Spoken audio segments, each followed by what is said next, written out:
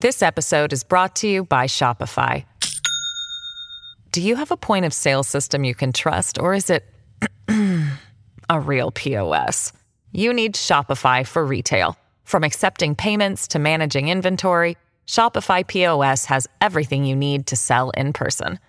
Go to shopify.com/system, all lowercase, to take your retail business to the next level today. That's shopify.com/system.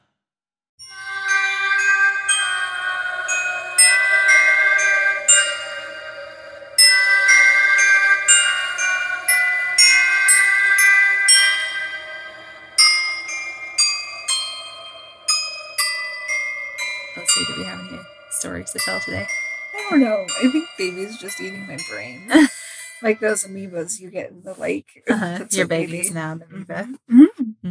Yeah. We're going to have to snuggle her extra when she actually gets here. She's like, y'all talk shit about me all the time. Like, you're so cute. You don't You're have grimy fingers. kind of a jerk when you were inside your mom. But That's you're pretty fine. great now. We love you. Look how cute you are. You smell good. Oh, God, babies. I know. I can't wait for her to get here. Oh, man. Hi, this is the Witches, Magic, Murder, and Mystery Podcast. And I am Kara. And I am Megan. Hello. I have a fun little side piece for you today. Okay. It has kind of a creepy name, but it's not creepy. Oh. Okay. I'm telling you that up front because I don't want you Right. to get your expectations for a certain type of story. Okay. Today I'm telling you about the Leatherman. See, sounds immediately Texas Chainsaw Massacre, Yep. but it's not. No? Okay. No one even gets murdered. Oh, wow. Okay. Okay. Sometime around the late 1850s. I love these times. I mean, this story. There's some good stories that come out of the 1800s. Yeah, this is a really interesting little mystery to me. And it's a mystery that we will never solve, which is like, you have to just be at peace with that. Mm-hmm. And in some ways, I like the stories that we never going to know. Yeah. Okay. So people up in the New England area around Connecticut and Eastern New York started to notice that there was a man who would walk through their towns on a regular basis. I think a lot of the time, if you see just some random man wandering around, you might not even notice that it's the same one over and over. Right. But this guy stood out because he was medium height and build with black hair, a black beard, and blue-gray eyes. Okay. He was also dressed head to toe, hat, scarf, pants, shirt, jacket, and shoes in leather. Oh, man. All of his clothing, Goofing. he'd sewn the tops of leather boots together and made his outfit out of that. What? And he sewed it together with like leather Yeah. twine. I don't even know what that would be yeah. called. The outfit itself weighed 60 pounds. Oh my gosh. He was getting a workout. That's just over 27 kilograms. Hey, Rachel. No. This is for Rachel. Almost 4.5 stones. How freaking British am I right now? What? Are we all impressed? Are we impressed? Are we all impressed that I even thought they don't do weight by kilograms, do they? And I had to look it up. Right. So, Stones. stones. 4.5 stones. And then some people go off a stone's throw. So, as a crow flies, We'll just have to start like every single measurement will be like, and here's culturally all the explanations. Everything that you could think of. Okay, so the outfit itself weighed 60 pounds. My gosh. And he wore it year round through all the seasons Oh, as he walked. That got toasty. He also carried a leather bag and a tin cup. I had that thought. I know it's like such a right out of a movie, like your hobo guy. Yeah. But the whole leather outfit thing, I guess it would be easy to clean because you would just be able to scrub it without having to like take it all off, put it down in some water, let it dry. You could pretty much just take it off, wipe it down, and put it back on, true. I guess. Right? I don't know. I'm just thinking of like, it had to have smelled. Well, that's what I was going to say. When I used to show horses, we'd take a saddle off a sweaty horse. And even with a saddle pad, it smells like a sweaty horse. Smells. I wonder if he had multiple that he would switch out or if he made new ones through the years. Did he wear like the Long John's underwear under them? So that smell only. I don't know. I'd chafe if he did it. Oh my God. All right. So the Leatherman, as he came to be called, he walked a 365-mile loop from the Hudson River to the Connecticut River. Whoa. And it took him 34 days to walk this route. Wow. And that's basically what he did. Continued to do? He would just walk it over and over. And so, 34 days, so about a month, right? he was so regular in this route that it was said that people could accurately predict when he would show up. So, like, once they noticed him and they started paying attention, they were like, oh, he comes every 12 days or whatever. Right. I guess it had to be more than that. So Yeah. every 47 days. Yeah. So it was pretty common for vagrants of the time to ask for work or a place to sleep. But he never did that. Oh, he just wanted to keep walking. Yeah. He always slept outside. Boots on my okay. There were like about 100 different caves. And in some cases, they weren't like official caves. They were like crevices or whatever. Right. But they were just like natural shelters Yeah. that he would sleep in. They were along his route. Oh, okay. So he never needed to go ask for someone Right. to give him a place to stay because he had his own. And you can still find them. There's one at the Ward Pound Ridge Reservation. Mm. Sometimes in the particularly cold winters, he'd have a little frostbite on his face. Mm. But for the most part, he weathered pretty well. Most of the caves that he chose as shelters had a water source nearby, and some had little gardens too. Oh. Because these were his little homes, Yeah. basically, and he just traveled from place to place. And he became something of a local celebrity. Like, he would stop by local farmhouses looking for food. And since his appearances were so reliable, people were like, oh, he's going to be here today. I'm going to make an extra loaf of bread, or I'm going to make an extra pie. I know, that's so nice. And he was always very polite and thankful. Yeah. Some schools would even let their best student hand him food Stop it. on Leatherman Day, is what they would call it. Because they knew when he was coming. So they'd be like, okay, when he comes by, you can go take him this. And I'm sure the kids were like, yes. Yeah. Because that's like getting to go make copies. Right. Yeah. Special. So like I said, he was very polite, but he didn't talk much. Okay. And he mostly communicated through like grunts and gestures. He could speak, but when he did, it was pretty minimal, broken English. But he was fluent in French. Oh. So I don't know if he didn't speak a lot because he didn't really speak understand English. And he couldn't, yeah. Right. And he carried a French prayer book. Oh. He also declined meat on Fridays, which made people think that he might be Roman Catholic. Yeah. Connecticut had what they called a tramp law, and it was passed in 1879, which made it legal to like arrest hobos. But 10 different Connecticut villages passed local ordinances that specifically exempt the Leatherman from the state's law. You can't arrest him. Because nobody was afraid of him. He never caused any trouble. There was just no problems he from wasn't him. breaking in or doing anything bad. Right. He was only arrested one time, and that was because they were worried about his health. Oh. So they arrested him just to like have him checked out. Yeah. And a doctor checked him out and declared him to be in fine health aside from an emotional affliction. And I'm like, same. Every day. Too. Yeah. Hello. The Leatherman. That way. And it was like, so he's fine. He had money. He wanted to be free. And they were like, okay, so we can't keep him for any reason. Yeah. There's no reason to. Oh, what? So they left him alone to continue his 365-mile loop month after month. Oh. So you might be like, he had money? What do you mean he had money? Yeah. And he did, but no one really knew how he got it because, like I said, he wasn't asking people for work. He just walked. And he couldn't be stopping to do any jobs because he always showed up when he was supposed to. But he did have like a standing order at one of the stores on his loop. I mean, he probably had standing orders at multiple stores, but this one store like still has a record of it. Oh. He always stopped there and picked up a loaf of bread, Okay. a can of sardines, 1 pound of fancy crackers. Oh my gosh. Only the fancy crackers. Only the fancy crackers for this Leatherman. A pie, 2 quarts of coffee, 1 gill of brandy, which That probably kept him healthy. I did not look up, but I mean, I assume it's like, you know, the thing a fish breathes through, just full of a gill of brandy. They've got a sack of gills and it's got brandy. Yeah, you just have to like suck it out. So gross. Like a fish is breathing, but you breathe in the gills. You breathe in the brandy. You touch them to your necks. And the brandy. You take these gills of brandy, just slap them on. And you're just like, and it immediately is in your blood. It's like intravenous. Yeah. Amazing. That's how IVs got started. You heard it here. Mystery solved. Believe everything we say. Okay, so there is this guy. He's a local historian and genealogist in Connecticut, and his name is Dan DeLuca. Okay. He spent years researching the Leatherman. And he said that when the Leatherman came through your town, it was like a big event. The whole thing where it was such on... Okay. Baby's taking your brain cells too. Yeah, can we blame her? She's so mad. The whole thing where it was on such regular intervals made it feel like a holiday, you know? Yeah. Or like So excited to anticipating see it. him. They're Yeah. excited. They're making extra food. Yeah. And people were fascinated by him. They would sometimes be like, hey, I'll give you this pie Right. if you'll just tell me a little bit about yourself. And he would always decline those offers. Oh. He wouldn't talk about himself. So if anyone asked about his background, he would abruptly end the conversation. Oh.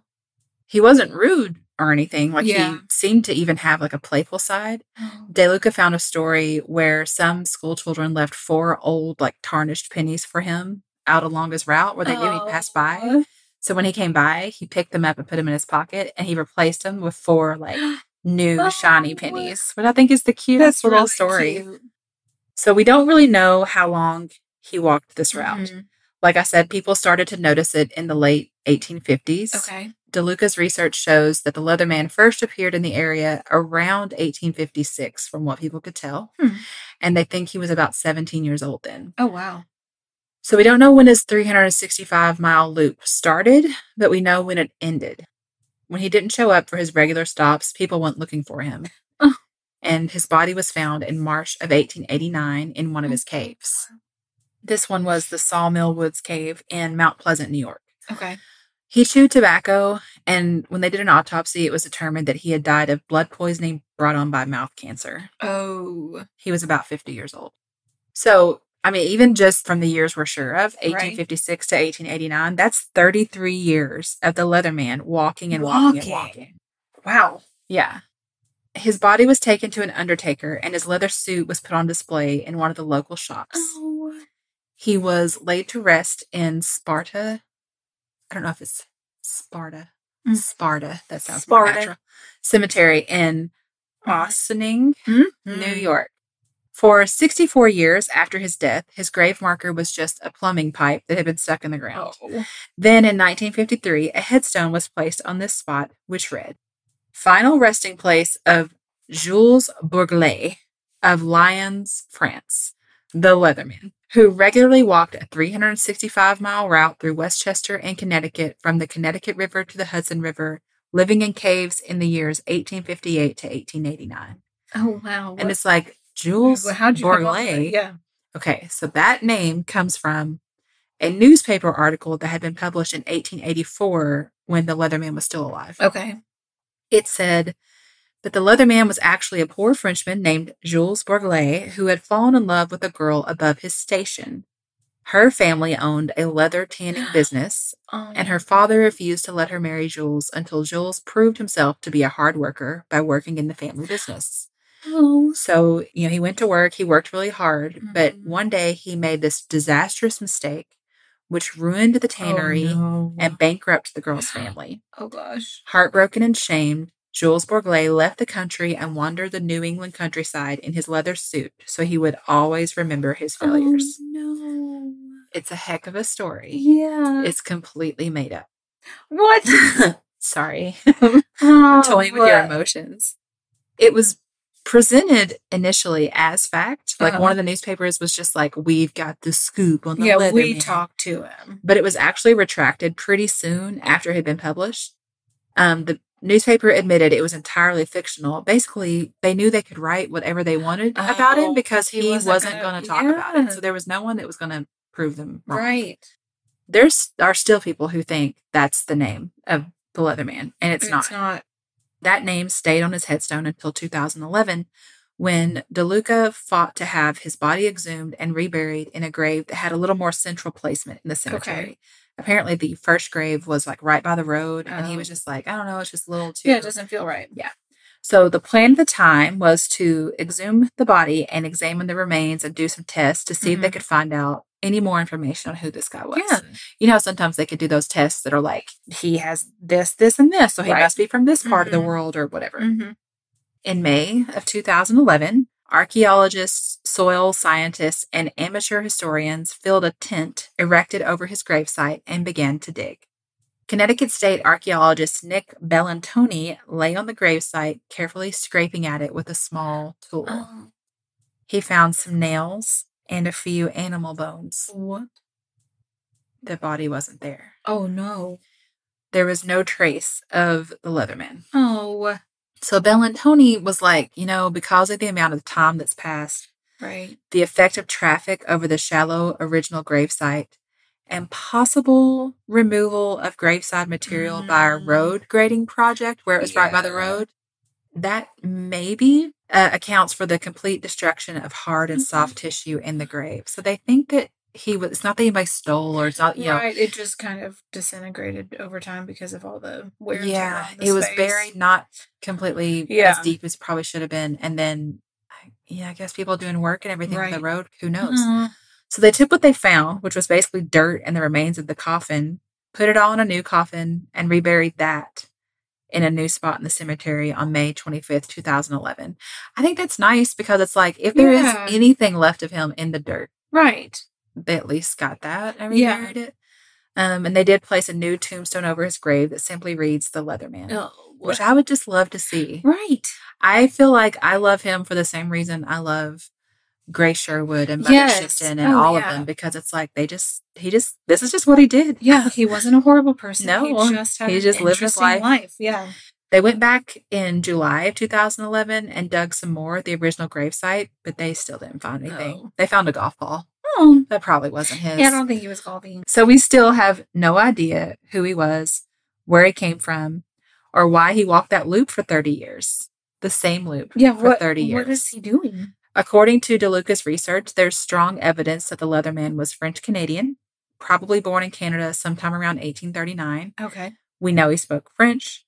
We think he was Roman Catholic. And it seems that he had a lot of knowledge of Native American lore that he used to survive his life outdoors. Oh, cool. The thing about that last part is very cool.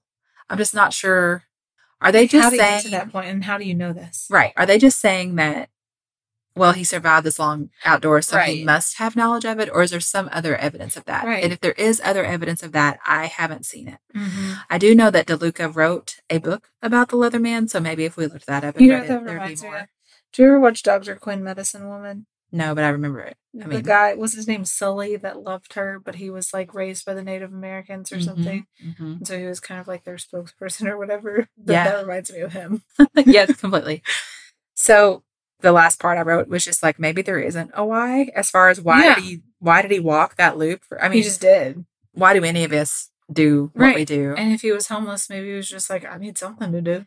And he's just like, this is working fine for me. I like sleeping outside. I like not having a lot of possessions or a lot of things I have to take care of. Yeah. And I've got this little bit of money. I'm going to keep going. And doing the same route over and over kind of gave him that social. It met his social needs. Yeah. In a very easy way that didn't require much of him, right? And I think especially where he gets to a point where he shows up and people are like, oh, hey, you're here. Which that has to be a nice feeling. And they're providing him with food. And maybe he started it initially to kind of be a loner, but kept doing it because if he really wanted no connections with anyone, he probably wouldn't have kept up the route. Yeah. Right? Of course, it's all speculation. But I mean, I just think as he kept doing it, it probably motivated him to keep doing it. Yes. Because it was such a nice people were looking experience. Forward to seeing him. And people cared about him. Which had to be nice. Yeah. It does make you wonder, though, what was his history? I know. Like, why? Where did you come from? What are you doing? Did he have family? Did he have any brothers or sisters or parents or children or anything somewhere? Yeah. Because there's not enough evidence to go off of. Right. We'll never know because his body is gone. Yeah, Ancestry.com completely gone. Does not even have the evidence. It's really fascinating. It's so crazy. So that's the Leatherman. I know. It's a different kind of mystery than we usually have. That's really cool. I like it. I do too. Sweet little guy. I know. So yeah, there you go. That's the Leatherman. If you live in that area and you've been to see his grave I don't know, I just think it'd be cool just to be like, I just really love the idea of these people who are just living their life however they want to.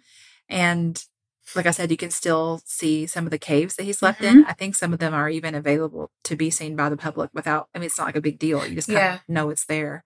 So, if you're in the area, go adventure. Don't go trespassing on anybody else's land. Right, exactly. But if it's something that's like okay for you to go do, I'd love to see pictures. I'd love to hear about it. Let us know all about it. Yeah. All right. We'll be back Friday. Yeah. Love you so much. Goodbye. Goodbye.